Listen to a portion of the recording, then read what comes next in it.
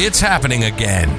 Welcome to Work Cookie, a CBOC podcast. As we broadcast around the world, get bite-sized morsels and tidbits from our industrial organizational psychologists, other experts, and the latest research on the workplace to boost your organization's effectiveness. Sign up now at cboc.com. That's SEBOC.com to engage with our community, gain a sense of belonging, access our other media, and get rapid advice from our experts at cboc.com. Welcome. I'm Dr. Jeremy Lookaball, Industrial Organizational Psychology Consultant and Workplace Communication and Negotiation Coach. If you are in or getting into the industrial organizational psychology field and you feel a little lost in the crowd, you're looking for support to jumpstart your career, blaze your IO path, and maybe get the answers that your degree program never gave you about what it's actually like to work as an IO Psych practitioner, check out CBOC's IO Career Pathfinder membership at cboc.com. If you're a more established IO practitioner, check out our expert membership to showcase your expertise, build your brand, and be part of our initiatives. Do you lead a university's IO or applied IO psychology program? Go to cboc.com, get in touch to partner with us to build your program's brand and get solid real-world support for your students. Let us do the heavy lifting for their engagement and experiences. And businesses, get in touch. We've got the bank of experts you need for coaching, consultation, and program development and execution. Please subscribe to the podcast because it helps us out and it helps the field of IO. Also, today, we have Tom Bradshaw with us, a voice and speech coach and a damn good actor too. He is the official voice and speech coach for the industrial organizational psychology community. Well, hello, everyone, and welcome to Work Cookie, our weekly gathering of IOs, HRs, recruiters, and one actor, as we try to make the world of work just a little bit better. Dr. Oriana, you're going to be leading us today, and we're going to talk about virtual leadership in decentralized teams, leading from anywhere. And I guess we're going to talk a little bit about remote and hybrid work today. Absolutely. That's where we're headed. There's lots of interesting questions that are emerging. We've seen a great shift in our working world and how we perceive our working environment and where we should be. A lot of companies are struggling to get their employees back into the office, even in a hybrid model. And we're also seeing increasingly a large proportion of the job market and those who are unemployed or seeking a new position, they are applying for those remote positions. So this begs the question, should organizations be a little more open-minded to remote work? And if so, how do we foster the best performance possible and support employees in feeling engaged with the culture? So to kick off this conversation, I'm going to reference a few different articles, and I'll put the citations in the chat for those who are joining today, and hopefully we can put them as a part of the notes for this session for those who are joining in our podcast session. That sounds great. Go ahead. Sorry. Wonderful. Thanks, Tom. So the first study that I'm referencing is called Virtual Leadership in Relation to Employees' Mental Health, Job Satisfaction, and Perceptions of Isolation. And they examined 19 different studies that met their criteria for their review study. And the overarching findings suggested a positive link between virtual leadership and employee well-being, job satisfaction. So I think that's very interesting that remote work can boost employee well-being and job satisfaction, although they also found negative correlations as well. And remote work was negatively correlated to psychological strain and stress and perceptions of isolation. So I'd love for us to talk about this as we go into the session. It can enhance well-being, but also increase stress. Why do you think that is? Another takeaway is from a study called Enrichment of Virtual Teams Management Through Communication, where they were really looking at the effect that communication has on the remote setting. And they found that the type of communication has a big impact on virtual teams' performance, loyalty, competency, and satisfaction. So they reference the importance of communication enhancing this competency, satisfaction, loyalty, and trust. And managers or team leaders should find a balance in the frequency of communication and how often they're contacting their team. So I find this personally very interesting because I think we're grappling with this idea of how many meetings is too many meetings. How does it feel if you're a boss and you just video call your employee at any time of the day? How does this feel? So I'm going to start there and see if anyone in our audience has any comments that they want to make on this topic, and we'll see where the conversation goes. This conversation could go a lot of different directions. And this is actually where Jeremy and I first met. We were getting together with a couple other people and trying to give advice to people I think we started about 6 months into the lockdown, trying to give people and businesses information on how to bring their employees, into the online world, and how do you transition overnight into a remote economy, because we were all forced onto that page. But it wasn't the start. It goes back to I think the 1980s when IBM went, hey, let's try this. And they took 5 or 6 workers, and it turned out to be really effective. And then we sort of saw at the start of the lockdown, everybody was online, everybody was using Zoom. We we were wasting a lot of time because we were isolated, and all of a sudden we were talking to people. So there wasn't a lot of talk about business at the time. It was all, how are you doing? So we wasted a lot of time. And for some people who didn't know some of the first things about using things like video, we started to see Zoom fatigue, Zoom dysmorphia. I found it really interesting because I started to notice people getting really tired because people weren't blinking. People were focused so hard on the video screen that they weren't blinking. Their eyes are drying out. It dehydrates the body. So no wonder after 6 hours on screen, you're feeling a little tired. So there was a lot of advice, and all of a sudden you sort of see the shift of, we have no idea what we're doing, to some of us are figuring it out, and it works really effectively. And we had the opportunity to talk to some remote only companies who had been doing it for years. It was interesting talking to Liam Martin of Time Doctor, who basically went, before the pandemic hit, nobody wanted to talk to us. 6 weeks into it, everybody wanted to talk to us. So it sort of became this, oh my God, this is actually a really effective way to work, especially if you know how to use it and implement it the right way. And then things got better, and all of a sudden we started to see companies going, I don't care how good this works. I want you back in my office because I don't trust you. And I don't know if you're working if I can't see you. So now we see major corporations who are basically going, if you don't want to come back to the office, find another job. And people are, because they have discovered and once again, it's not for everybody, but you can actually establish a better work-life balance if you know what you're doing. So I've rambled on for a while now. So Linda Ann, let's go to you. So I spent significant time trying to get information on this and really put it into what my experience has been and what this means for others. And first, I think that it's very important for anybody in that leadership position to understand that all of this takes time and practice. This is not something that you can read the article and go, yeah, I know, and then think it's going to fix the problem when you go back into your Zoom meetings or your workforce or whatever. So it's very important to realize that this is a process and it's a practice, and you're never going to get there, in the first 2 weeks. So the two elements that I think are most or that are high on the list are the element of lack of trust, as everyone has not everyone, but it's been acknowledged already today, and the feeling of lack of control, right? So those are two things that are important to acknowledge. When you're talking about trust, when you're in the same space as someone else and you're having a conversation with an employee and whatever, and you happen to put your hand on their back or whatever, those have physical reactions and create trust. That doesn't happen virtually. And so you have to work harder at establishing those levels of trust. And you have to make sure that, the communication is transparent, that they understand where they're going. It's just like a lot of children have trouble making change, like if they're transitioning or whatever. And if you preface the process saying, okay, in 5 minutes, we're going to get in the car and go to, grandma's or whatever, they handle that change better. They handle that process better. And so if you can do something similar with your employees so they understand the parameters, the boundaries, the rules of the road, and how this is going to, and your operating systems, then that will go a long way to developing and fostering some of that trust that's missing in the virtual experience.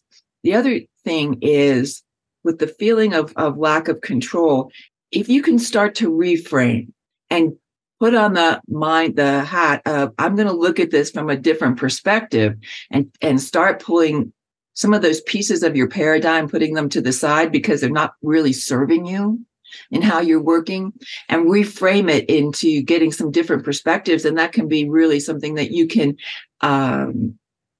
tap your employees into giving you those different perspectives so that you can have a different process, a newer process for addressing some of these issues. And even that can go a long way into building that trust. Yeah, that sort of, let's start there. Let's start with that. Dr. Martha, let's go to you.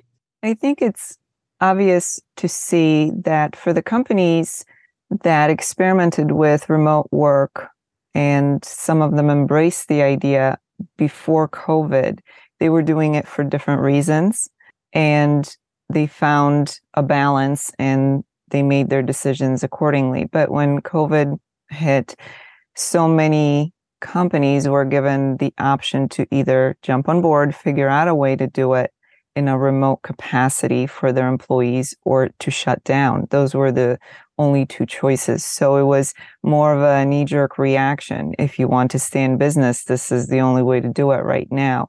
So there's a big, big difference in terms of motivation. And many of those companies are committed to a physical location in one way or another, which I think is part of what's driving the push to bring people back into the office. That is definitely a part of the equation for some organizations. When you have these empty spaces that you are still maintaining and paying for, and yet there's no one there, I think that there's a psychological reaction to that we need to fill those offices back with people in order to justify the rent or whatever utilities, whatever you're paying for. In terms of trust and control, Linda Ann started to talk about this. There has to be a shift in how organizations view their employees and the employees' input. If, as an organization, your focus is the end results from your employee, then you don't need to micromanage them. You don't need to put your hand on their back. You don't need to talk to them every 5 minutes. You don't need to walk by their office. If they are producing the results that you agreed, the two of you agreed upon, then what's the problem, right? If it works for a certain employee to work remotely, whether that's because they find their work-life balance better defined that way, or whatever the case may be, and you're not driven by this need to repopulate your building because it's empty and scary looking, it's a whole different approach to work, which is why I think so many companies that started remote work as an option long before the pandemic were able to make a decision on whether or not that worked for them without any other pressure other than the results they were getting. So there are many moving parts here, but for organizations to truly thrive, I think they have to become more flexible and realize that the workforce is changing, which is why so many people have made changes in their lives in terms of their jobs. They are not willing to sacrifice certain things, and they want to do things a different way, and they're willing to make the changes that are necessary for that. So the bottom line is everybody needs to be flexible, and everybody needs to be able to compromise to some degree to come together and make this work in the most successful way possible. You're absolutely right. And, hybrid or remote is not going to be for everybody. We need that variety. If you want to have the best people working for you, you need to give them, I think anyways, that variety about how they want to work. And I think it's important that, once again, we're sort of hitting on communication, that if you're going to move forward, you've got to improve communication. Let me ask you, Dr. Martha, before we move on to Lee, how are we doing with communication? Are corporations and companies, from the large ones right down to the mom and pops, are they effective with communication? Or is it sort of one of those things where, well, we all talk, so we must be good at communication? I think it still varies. Some companies, regardless of their size or age of the organization, are better at it than others, right? Because you can talk endlessly and say nothing. So there are companies that seem to over communicate, but nothing is truly communicated. Things that come to mind are the never-ending meetings or the endless number of meetings, and none of them accomplish anything. There are other organizations that seem to be so tight-lipped. Nobody's telling anybody anything, right? So there's a wide range. Some organizations are doing a good job, and I think overall that is improving because the lack of communication is backfiring. And when you don't have people on site, it can become that much more evident that you're not communicating with them because you're now walking by their office and saying hello. And you might think that that's all it takes for communications to be adequate.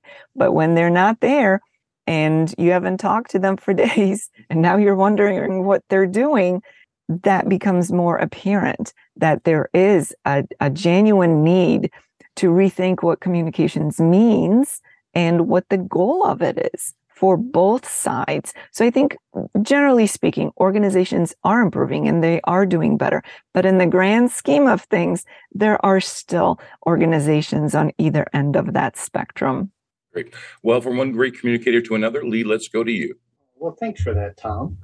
A couple of things here. I mean, one, I think that it's, there is a control aspect to this. And I think that I don't know that it necessarily is a need to be in control as much as feeling out of control.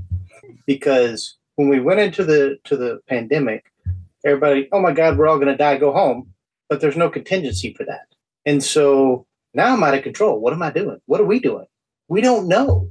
And so there's a lot of a feeling of being out of control there. And some people adjusted and did fantastic, and others, they just went high and right and they just overreacted. And now we've got micromanagement going on because they think they're trying to make their world feel more stable. I mean, because there's a lot of stress in the world at that time, and it translated over. And of course there is the whole real estate thing too, because I mean, there's a lot of. I was at one of my company's offices a couple of weeks ago, and it's pretty empty. I mean, to the point where they have taken the majority of our building and they made them hoteling spaces. So unless you work in the building all the time, you don't have an office or a desk or anything. They have just, done away with that. And I thought it was interesting. You have the dichotomy in the military of both being flexible and not changing very fast, which is kind of an interesting, combination. So when it went out, I never thought I would spend my last year and a half in uniform at home, but I did, and they actually responded quickly. And a lot of those things, especially technologically, we don't go very fast. And so, they got, a DoD-wide, Teams and, an online suite and all these things that all of a sudden, people who didn't have government laptops could actually get online and participate. They re-imaged a bunch of desktops with laptop images so that they could get them on the VPN and everything, because they weren't set up for that before. And so all of a sudden people could take desktops home and be able to actually log in and do their work. And all this stuff happened in just a few months. I mean, because we all went out in late March, and by June, most of this stuff was online. And, it was in large part business as usual in a lot of ways, which was amazing. I mean, in my entire time, I was just like, the whole thing, the ship doesn't turn on a dime. Well, this time we did. And it was pretty shocking. And now in the civilian sector, I work on a contract that we are primarily remote, or we call it hybrid, which basically means you got to live close enough to come in when we need you to. Yeah. It was fully remote, and now they're wanting everybody, new people to coming in to be closer. But for the most part, we all work remote, even for those who live in the DC area. And so it's all done through meetings. It's all done through chat. It's all done through Slack and email. And you got to resist the urge to, meet to death. I mean, when I took this position, one of the first things I did is cancel most of the meetings my predecessor had in place because they were ridiculous and repetitive. And my people are like, oh my God, we love you already. And, and so and then I try to end the ones we do have early because we don't need to be in those meetings all that time. And, we handle it in chat. We have group chats, so we just throw stuff out there for stuff throughout the day. Plus, that helps people to not feel alone because there's stuff coming in and they can ask a question and get an answer. And they don't have to call anybody. They can actually just be able to do that. And then, to take that a step further, our little Friday stand-up, I turned it mostly into a social time, because we don't have the water cooler. We don't have the coffee break. And so I can go up and I can say, how are things going? How did your kids' ball game turn out? How are you feeling? What do you guys got going on this weekend? And through that, we have been able to get to know each other better. People I've never met in person. And it helps people be more comfortable with each other. And it does increase that trust. Also, one thing, my predecessor was a major micromanager, which was insane. And so when I took over and the people are like, oh, what do you want me to do with this? I'm like, I want you to do your job. Look, if I need to do your job, I don't need you. So I have my own work. I need you to do your job. So I am empowering you to do your job. Talk to who you need to talk to. Do what you need to do. If you need me to prove something, fine, but you don't need to ask me for every single thing. I have other stuff to do. And people were kind of uncomfortable at first because they were used to that. But once they kind of got it, they're like, really? Really? And they get all excited. Yeah, you can do that. You're hereby deputized. Go out and do great things. So it's amazing how those little things all add up. Yeah, it certainly is. And, if you look at the way that remote organizations are using synchronous and asynchronous communication, they actually have figured some things out that make it much more efficient and works really, really well. Nick, let's go to you. Yeah, it's interesting. And we talk about, what's better for individuals as far as work, remote, in office, all that. There was a lot of ready, fire, aim as everybody got out for the pandemic, and it had to be done. And now that things have settled down to normal, people want to go back to the way that it was, because that out of control feeling of I can't see my people, there's no room to instill the culture through those hallway conversations and things like that. I think that's where leadership really does have to step up. You've got to make a decision for your organization and say, we are in the office because of X, Y, Z.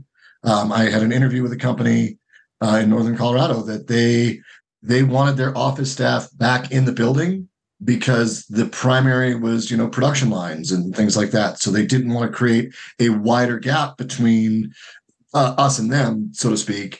And so they said, this is why we're in office. And I was looking for a remote position at the time, and I didn't walk away from that going, oh, they just want the office because they want the control. They actually had a cultural reason for being in the office.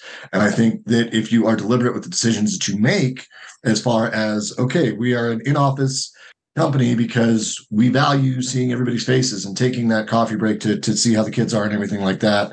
And, or we're hybrid because people do need the flexibility.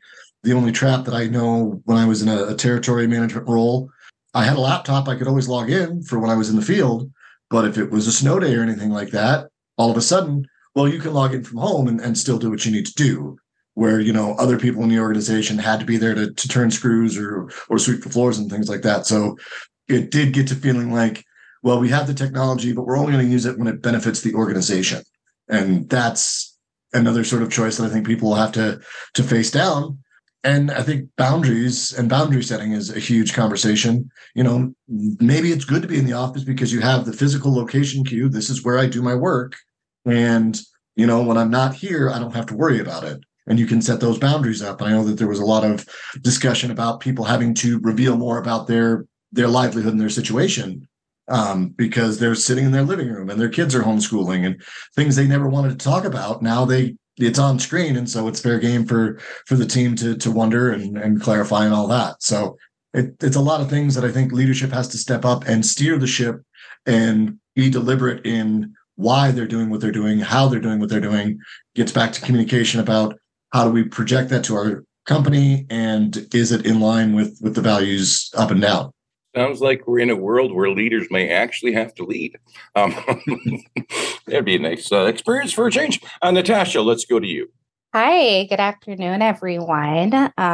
So I wanted to go back to a point to Linda Ann's point, in essence, about, the feeling of lack of trust and lack of control, that I personally would like to also translate into a lack of relationship. I think that when it comes down to the remote work, I think that when we first started working remotely, it was a shift that many people had to make overnight. And there were a lot of adaptation that needed to be done, but employees came through, they adapted. They were able to get the work done through technical adjustments, difficulties, and through it all. And for the longest, we were really advertising remote work as the future of work. And all of a sudden, we're now backpedaling on this and saying, oh no, but it's no longer the future of work.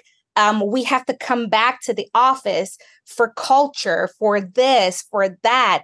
I don't have a great grasp on my employees.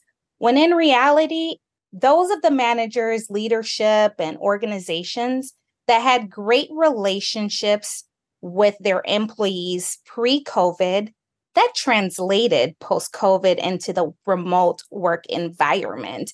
And a lot of the people who are saying that, hey, remote work is a hindrance to culture, it only reflects the culture that was within your organization pre-COVID. And so ultimately, working remotely is not what's destroying your culture. Working remotely highlights the wrong of your culture.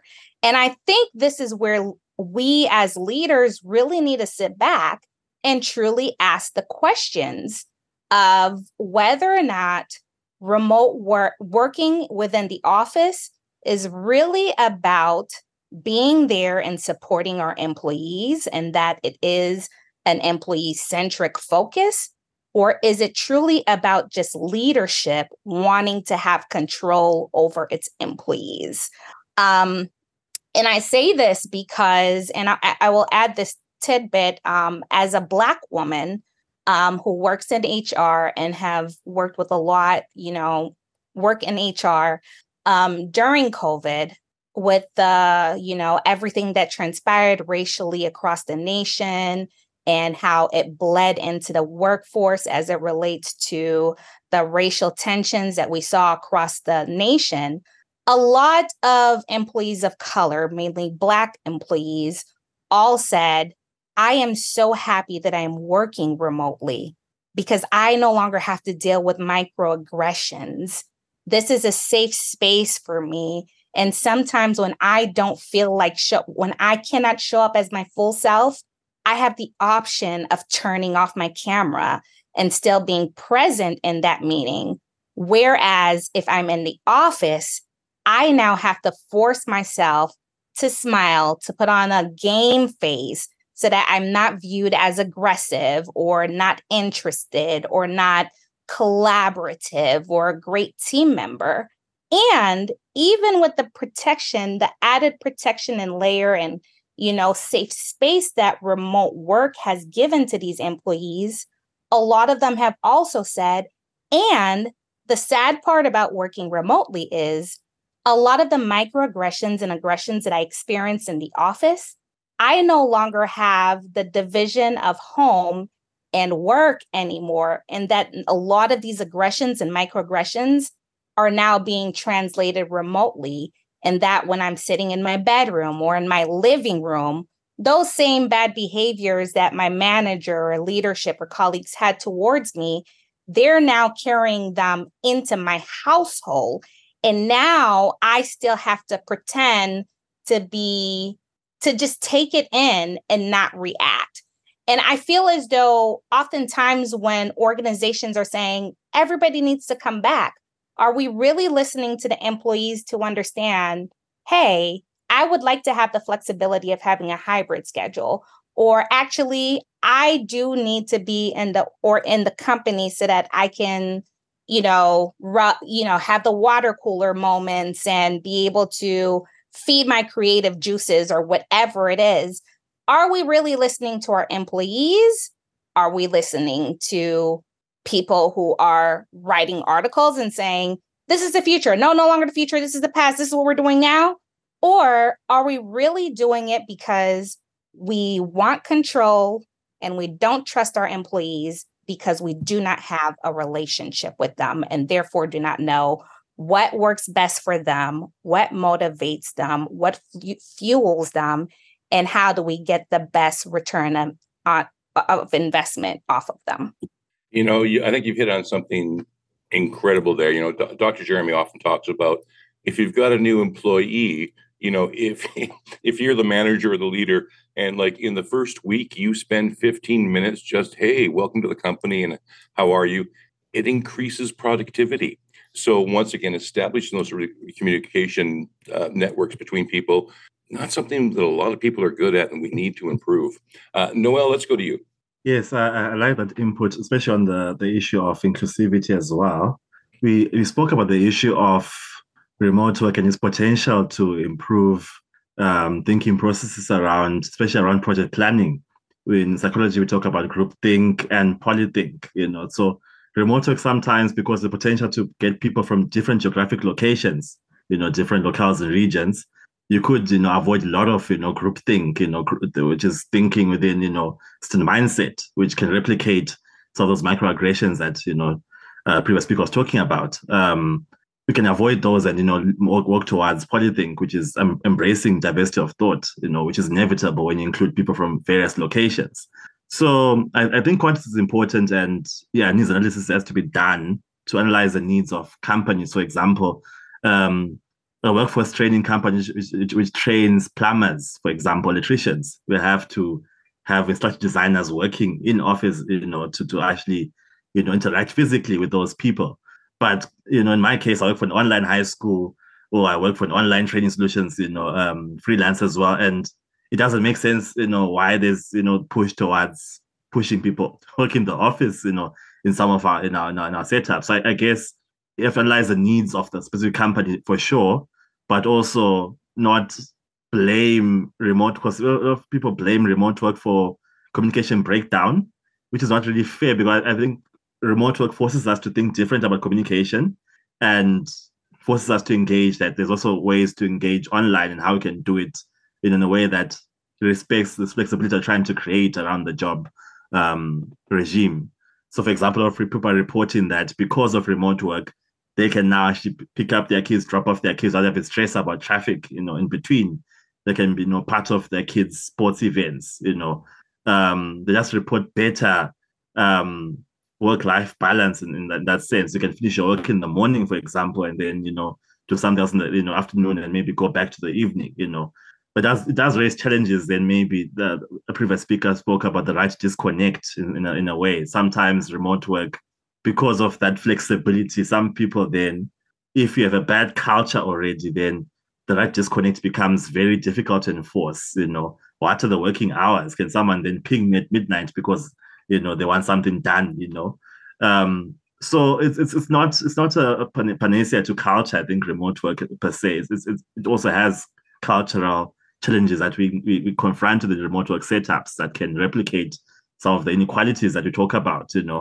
But it is something that you can engage. The actual generation of people who've never worked in the office. If we talk about millennials, especially Gen Zs now, when you talk about working in the office, they look at you like, you're talking about something alien, because Gen Zs graduated recently and worked remotely in COVID times, and they're now telling the same generation of people who are comfortable in remote work setups to come to the office because of culture.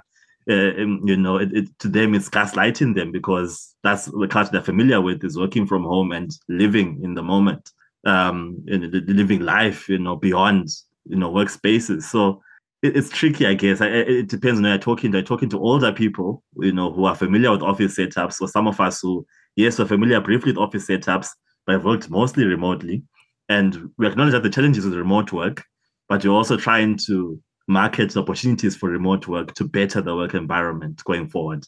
Yeah, I've talked to some young people, and who have worked remotely most of their career, if not all of their career, and they tell me, I have no interest in going into an office. Like, I don't know why the rest of you are doing.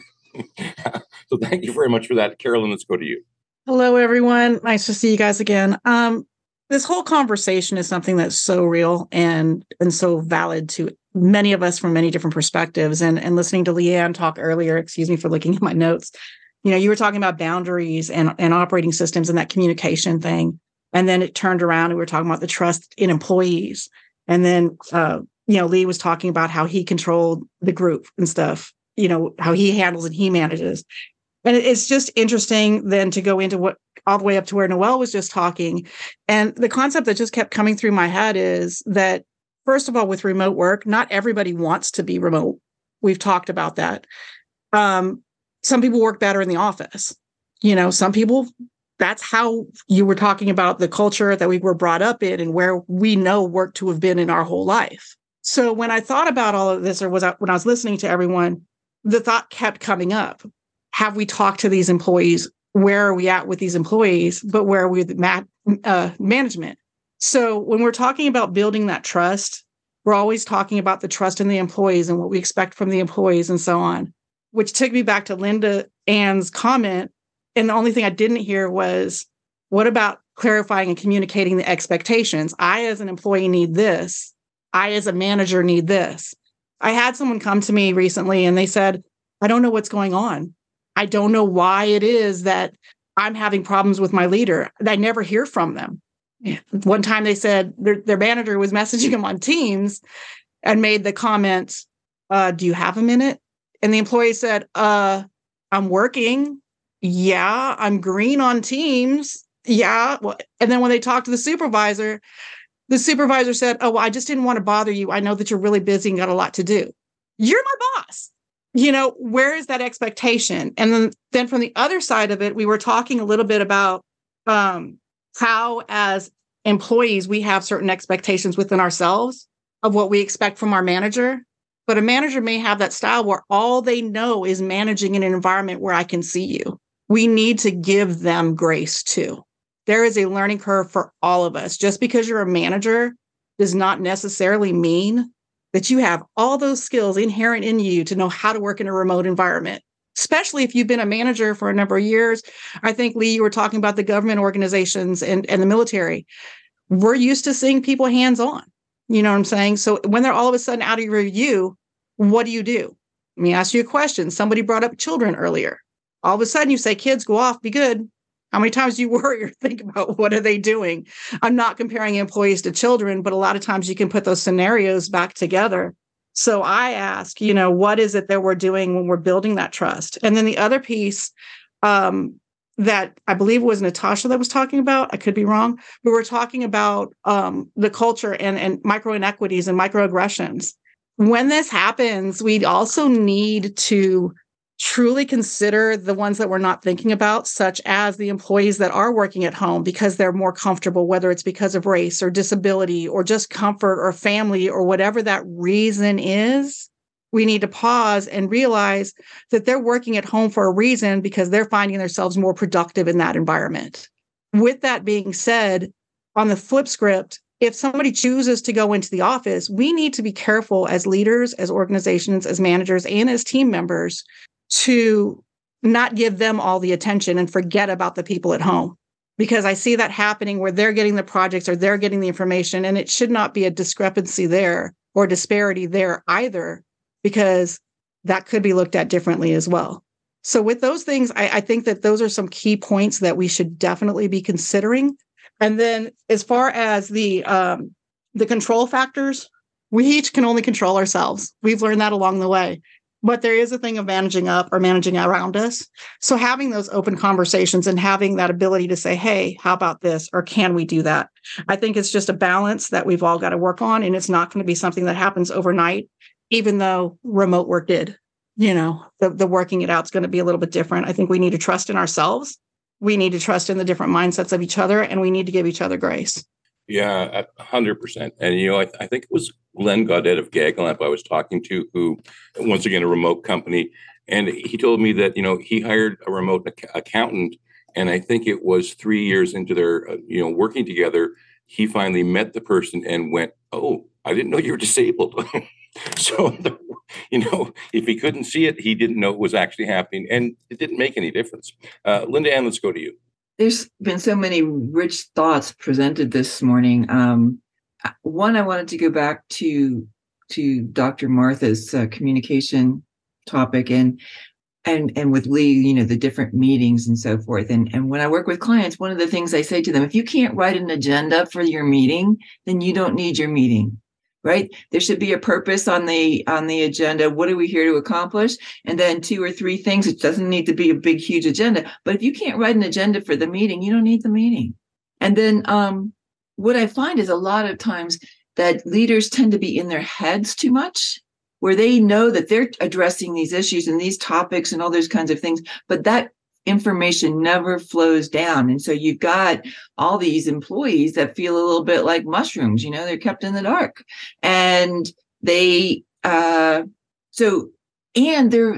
what's in their head is more personal goals, what they need to accomplish versus organizational goals. And communicating how we are, what those really are, how we contribute, and are we getting there? So those are a couple of things. And another thing related to the overwhelm that can be associated with communication. As an organization, as a leader, define what you believe to be a reasonable response time. We do not need to respond immediately to every freaking thing. And it really gets in the way. So you can, at the end of the day, if you go, or 2 hours from now, or 3 hours from now, if you go ahead and look at your Teams thread, you can go, oh, that's already taken care of. I don't need to respond to that. I don't need to respond to that. And I don't need to respond to that. So I think that's an important thing.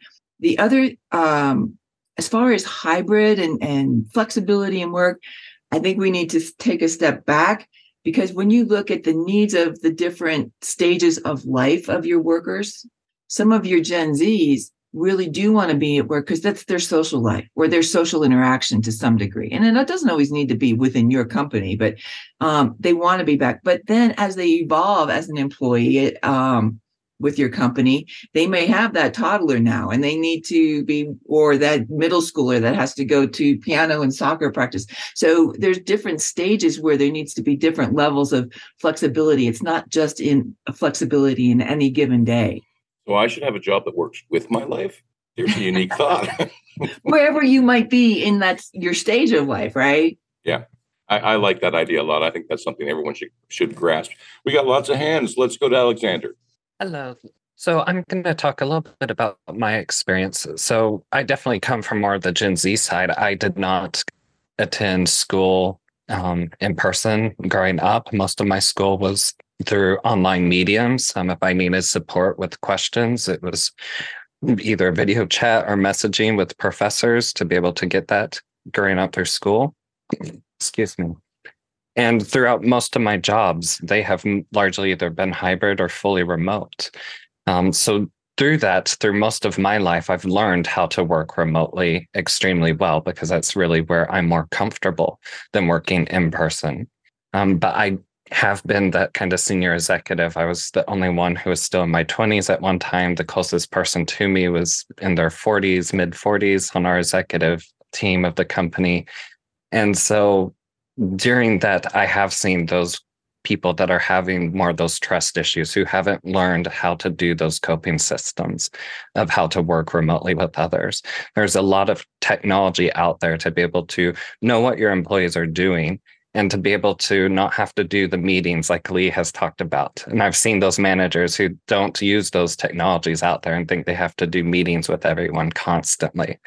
And so there's a lot of different tools that are out there and available, but a lot of companies haven't really invested in not only the technologies to be able to do this, but the capital of the humans that they might have who actually have those skills and have led remote teams successfully for years, and promoting them or having the conversations with them to get your other leaders up to speed on how do we really work really well with this. when COVID happened, I worked with one market research company to help get them online, because one of their biggest differentiators for their market was they actually weren't remote. They had in-person space where they could host meetings with people, and there was like the one-way mirrors where companies could come in, they could watch in person the interviews being done and the research. And so that was a really big part of their business, was in person. So we had to teach them, how do we use these tools within the Microsoft systems that they had to be able to work remotely and be successful. Through the training, they actually loved it so much that they gave up their office space and are still today working completely remotely. And it's been really successful for them. So there are success cases out there, but you do have to invest in the people who know how to make those cases successful. But you also have to have the leadership who's willing to take those learning initiatives and get out of their own way, in essence, to be able to learn and adapt to these new changes. And that's where I think we're finding a lot of people just haven't been able to make those adaptations successfully. I'm just going to leave it right there. Thank you, guys. Oh, you're very, very welcome. And yeah, you may be dealing with people who look like me, who I'm old. I don't want to change. But change is good. Dr. Martha, let's go to you. That was very well said, Alexander. I think the takeaway here is that there are industries where remote work makes more sense. There are industries where you really do need people on site. You can't have everybody at Macy's, let's say, for example, all of a sudden go remote. What do you let the customers run wild in the store and have an honor system going because everybody's working remotely? So there are positions within companies that are more suited for remote work. And then, as was said throughout our time together, we have to consider the individual as well. What works for for one individual may not work for another. What works for an individual today may not be the same thing as 2 years or 5 years from now. The opportunity and responsibility for everybody, but especially for management and leadership, since that was kind of the whole idea of today's topic, was to be able to learn and adapt, because we are living in a world where there is on-site and hybrid and remote. And as Alexander was saying, there are tools, there are technologies. So it is the responsibility of every organization out there to make sure that their management and leadership has the adequate training, not only in the technology, but also the social training, the interpersonal training of not only how to actually use these tools and technologies, but how to handle and how to manage and how to lead a team that may include people from every aspect of this experience: on-site, hybrid, remote, ever-changing. So it's a tremendous learning opportunity. And with that, we do have to recognize that everybody's learning. We're all learning as we go. And some people embrace change more readily than others. Some people are more excited about change than others, but that's okay. I think as long as we are cognizant of that and accepting of one another and the fact that change is the only constant in this universe, and we have to keep up with it, at least to some degree, or we'll get left behind. But I think that's the biggest takeaway. These are tremendous learning opportunities for everybody, but especially leaders and managers. So rather than think of how it used to be and how I like it and what was, think about what's going to be the best for your organization as a whole, for the workforce as a whole, and for the individuals within the workforce, so that you can, as an organization, move forward and truly compete in today's market. Because whether or not you're for-profit, nonprofit, or anything else, you're always competing with someone, right? You want the best talent to be on your team. If, as someone else brought up earlier, your culture is being tested by this new way of doing things, well, you need to address some things in your culture. Let's not just dig our heels in. but rather, again, embrace the learning opportunity and be gentle with ourselves and one another, because we are all learning. But as long as we're moving forward, we'll be okay.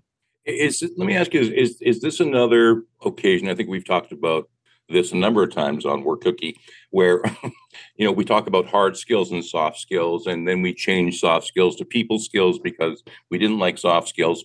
But really, we've gone through like a generation, it seems now, where soft skills have been looked down upon, and here we are now, where what we really need are soft skills training. So, is that what we're still lacking, especially in leadership? We need all the skills. We like to focus on things, and this is the word of the day or the phrase of the day, and we're going to push this. But the bottom line is we need all the skills. We need to know how to do the stuff. We need to know how to use the software. We need to know how to use the technology, and we need to know how to deal with people and communicate with people, interact with people, right?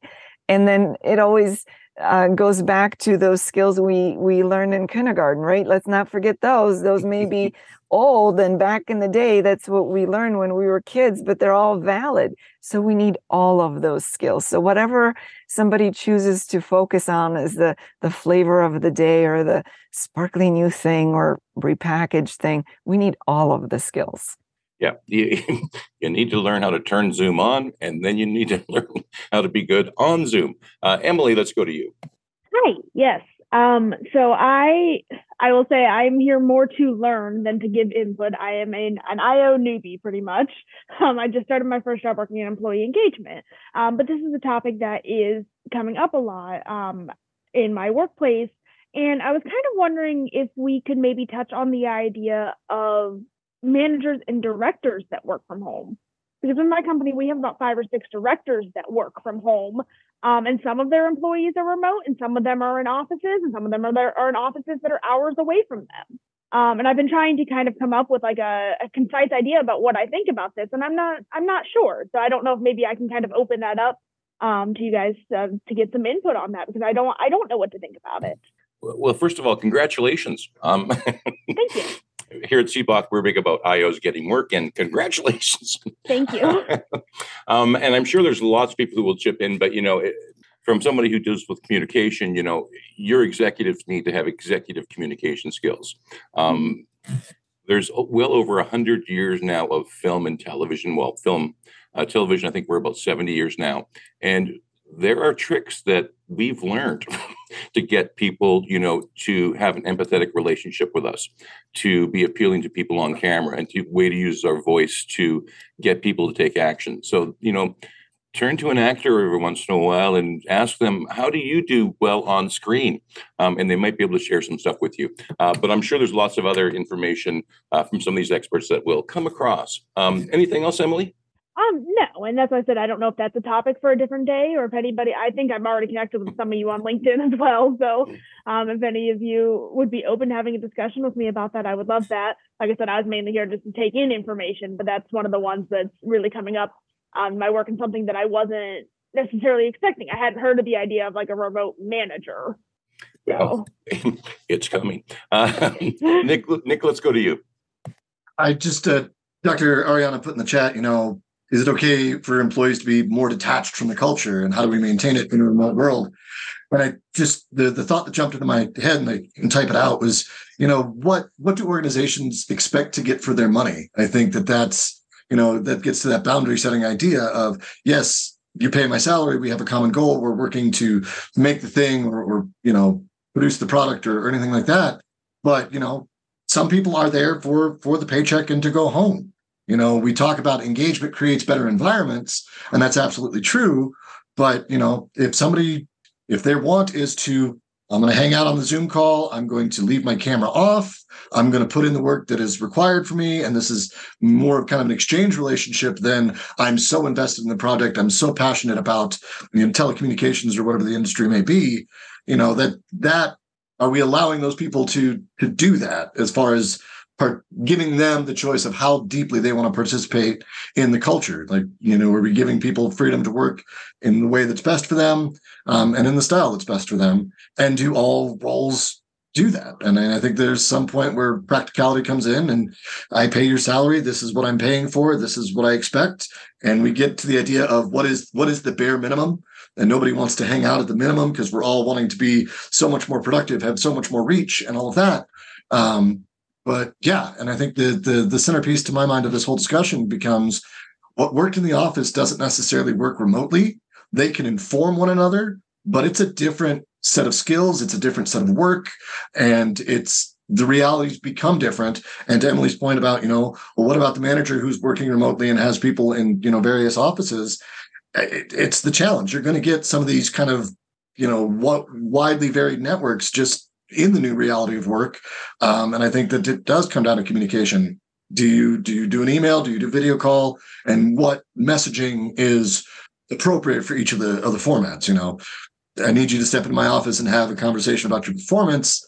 That's probably something that still needs to be face-to-face in the virtual world versus, hey, we're giving kudos to everybody at the all-employee meeting. We can just send that out as a newsletter sort of thing. Yeah, 100%. Natasha, let's go to you. Thank you. I want to jump on something, the question that Nick just brought up about, employees being more detached from the culture, and if that's okay. If not, what do we do about it? I think one of the things that in my career as a human resources practitioner and employee experience manager and also D&I practitioner, one of the things that I am big on is agreed upon language. We have to agree on the language, and culture is just organizational culture, company culture is just one of those words that I don't believe we often have the same understanding about it. I worked for an organization, and if you asked the COO, what is the culture? It was a marketing and branding agency. And you asked the CEO, so what's the culture of the organization? We have pizza parties, free coffee, free soda. You can wear jeans. And I was interviewing for another organization, most recently, a leading organization in professional development. And when I asked my hiring manager, tell me a little bit about the culture of the organization. Well, as you know, we do the Gallup strength assessment tests to ensure that we're hiring for the right fit. I see your face, Linda Ann. And I also I remember once working as a recruiter, and my direct manager was in an interview with me, and we were interviewing a Black woman, and the Black woman looked at me and she said, well, how would you describe the culture of the organization? And I told her, you know what? I think the culture of the organization is very welcoming. And I went on to tell her about my experience, as in how I have experienced leadership, other colleagues, and how I strive to treat others that I work with. And immediately after that interview, my manager, who was a white woman and did not have a great rapport with the owners as I did, told me, you need to be very mindful as to when you answer that question, because not everyone experiences the organization the way you experience it. And so while it being welcoming is your experience, that's not everybody else's. And my manager and I did not have a great relationship, but it did not. And when she gave me that piece of advice, it was not coming from a place of good intention. She was just looking for a reason to write me up or whatever. But it did not take away from the fact that the information was correct.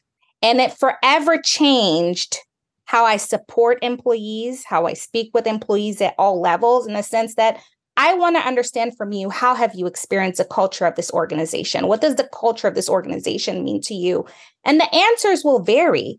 And what I've come to realize is the culture of an organization is not who the organization says that it is, but ultimately it is the behaviors that we accept, that we tolerate, who we promote, who we demote, who we discipline, who we do not discipline. It is ultimately the languages that it is the spoken and unspoken things that allows us to understand what's acceptable and what's not acceptable.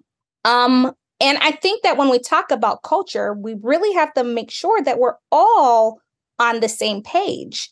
And I just wanted to throw that there in a sense that, yes, there are people who will be detached from the culture because if they can't show up as their full selves and they don't see themselves within the organization, or let's say they file a complaint and nothing is done about it, or they were being harassed, abused by a manager for years, and you do nothing about it, they will be detached from the organization because you have told them we do not value. And therefore, I am going to come and it's going to be transactional. I do my work and you give me my paycheck. And so ultimately, again, as a leadership, as an organization, we need to step back and really think, what is the culture? What is the culture of organization? Who do we say we are? And how does that show up in the workplace? But how do our employees experience that? And what do they say our culture is?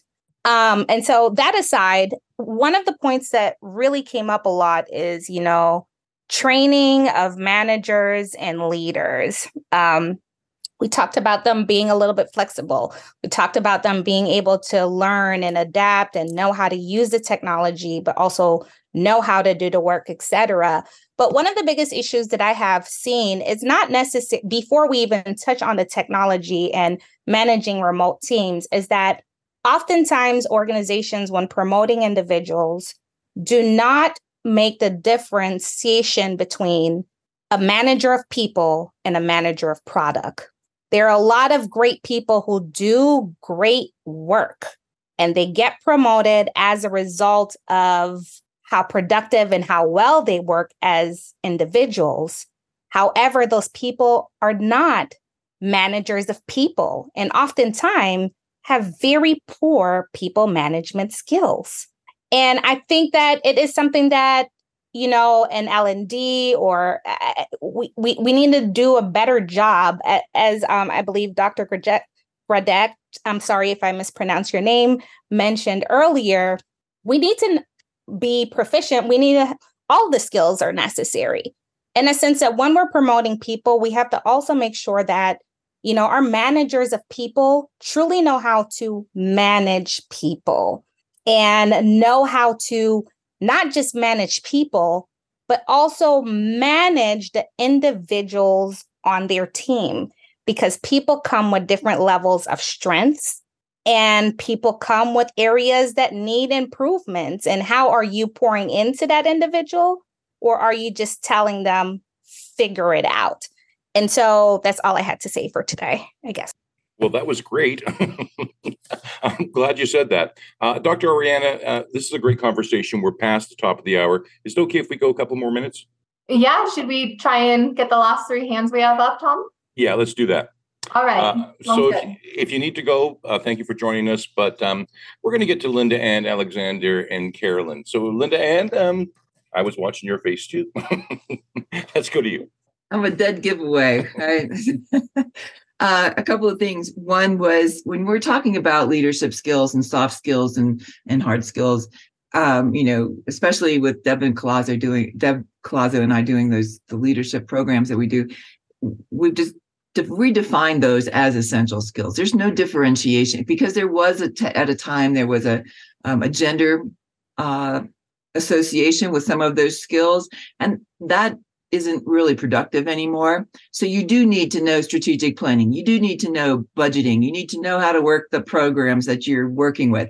But all those other skills, the communication skills, your ability to be empathetic, your ability to truly lead them as a leader, those are all essential. In leadership today, you have to have all of those. And so when we talk about, there's about 15 different essential skills or core competencies that you really need to have as a leader. And you need to identify how you will develop your practices in order to gain those skills. The one thing I wanted to say to Emily was that when you're talking about leadership, it's Leadership is not something, whether they're remote or they're in person or high, whatever they are. Leadership is not a certain one thing that you do to everyone. It's very individual. You lead all of the people who report to you as a leader, you handle on an individual basis based on what their needs are, how they communicate, what their goals are. And so every leadership interaction is an individual interaction, and it's not, you may dress some couple of people the same way, but that interaction in leadership is individual for every person. All right, thank you. And that's the way that I've been kind of trying to do it. I've been meeting like one-on-one with all of the directors and the senior leadership within my company, and kind of getting an idea of who they are as a person first, and kind of seeing, kind of identifying, how to address things with individuals. But I don't know. It was just something that I'm hoping to learn a little bit more about before maybe I start having these conversations with them. So thank you. Turn that on. Check out the Work Cookie podcast library. There's lots of great advice. Alexander, over to you. So I forgot to mention this on my last kind of talk there. And that was, since COVID has happened and kind of before, I've managed quite a few moves for our offices. So I wanted to address kind of that viewpoint as kind of someone who's been either working with the senior management of other companies or in the senior management position myself.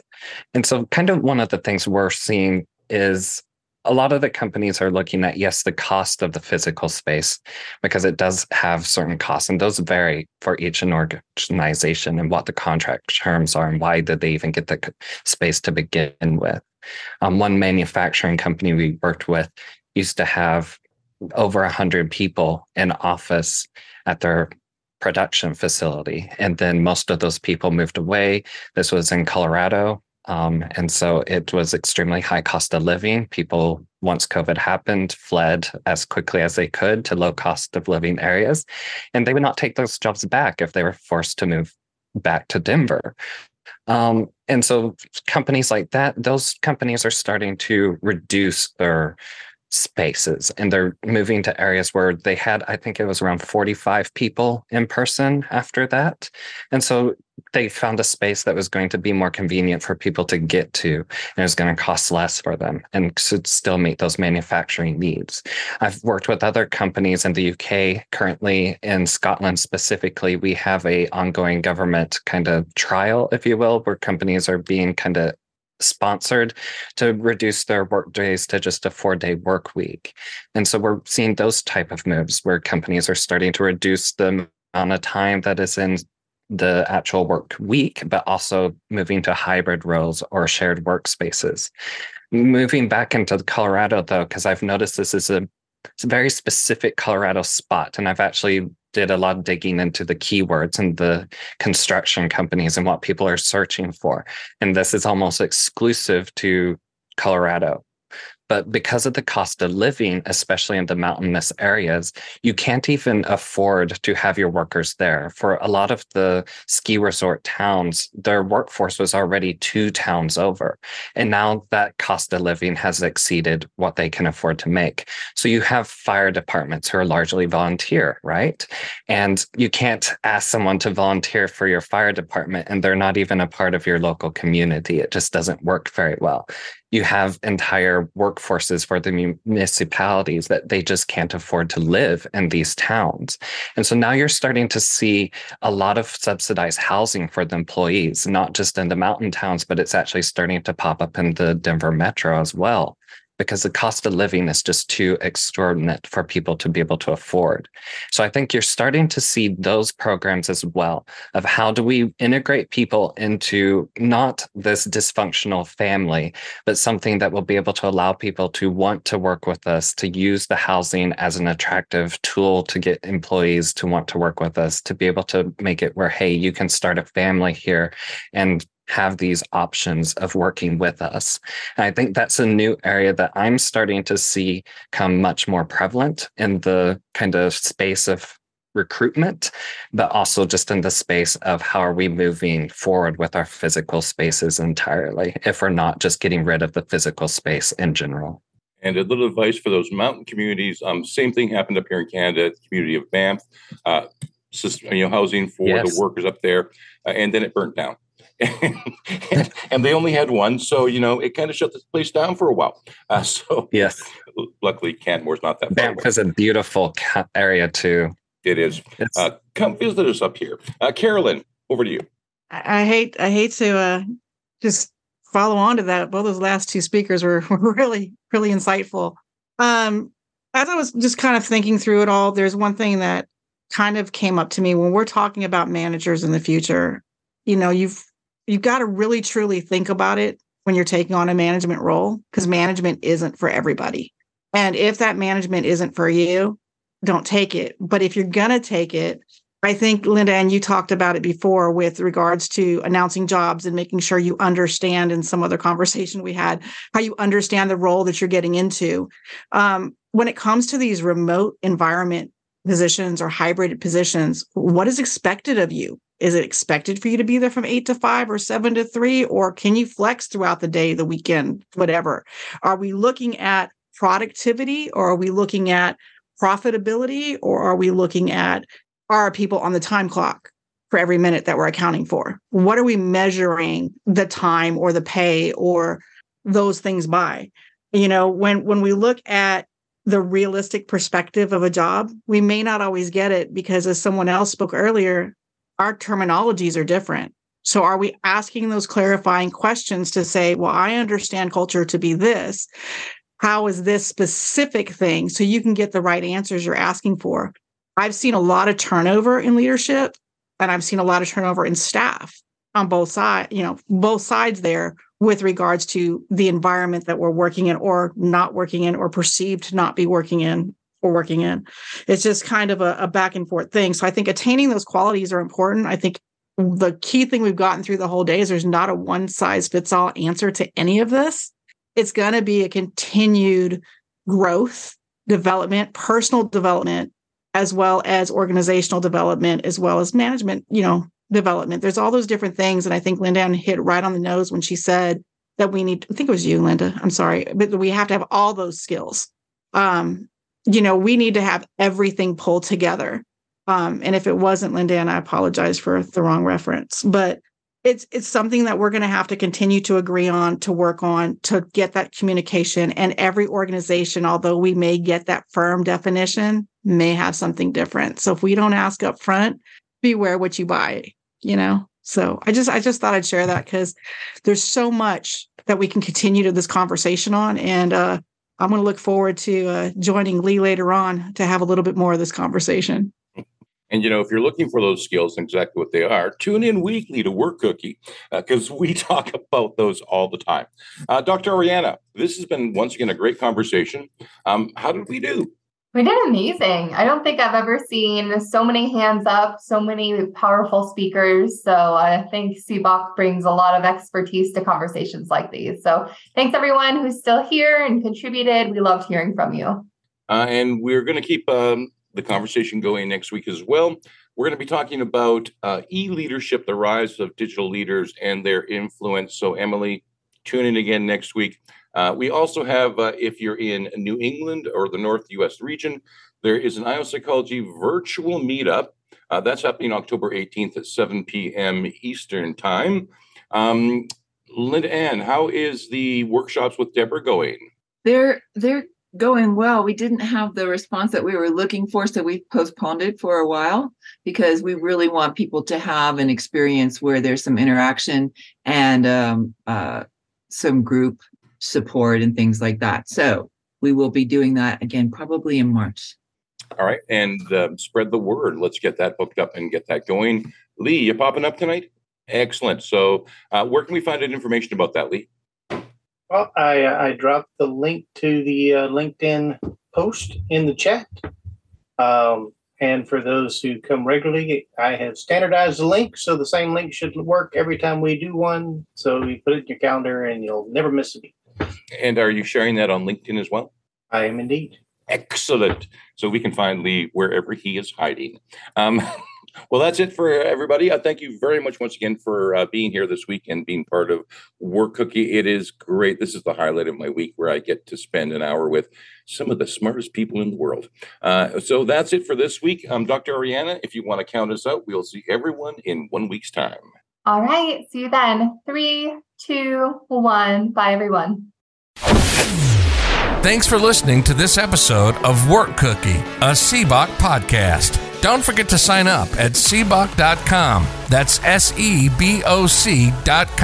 to engage with our community, gain a sense of belonging, access our other media, and get rapid advice from experts. Would it be a bad idea to make your most challenging workplace problems go away? At cboc.com.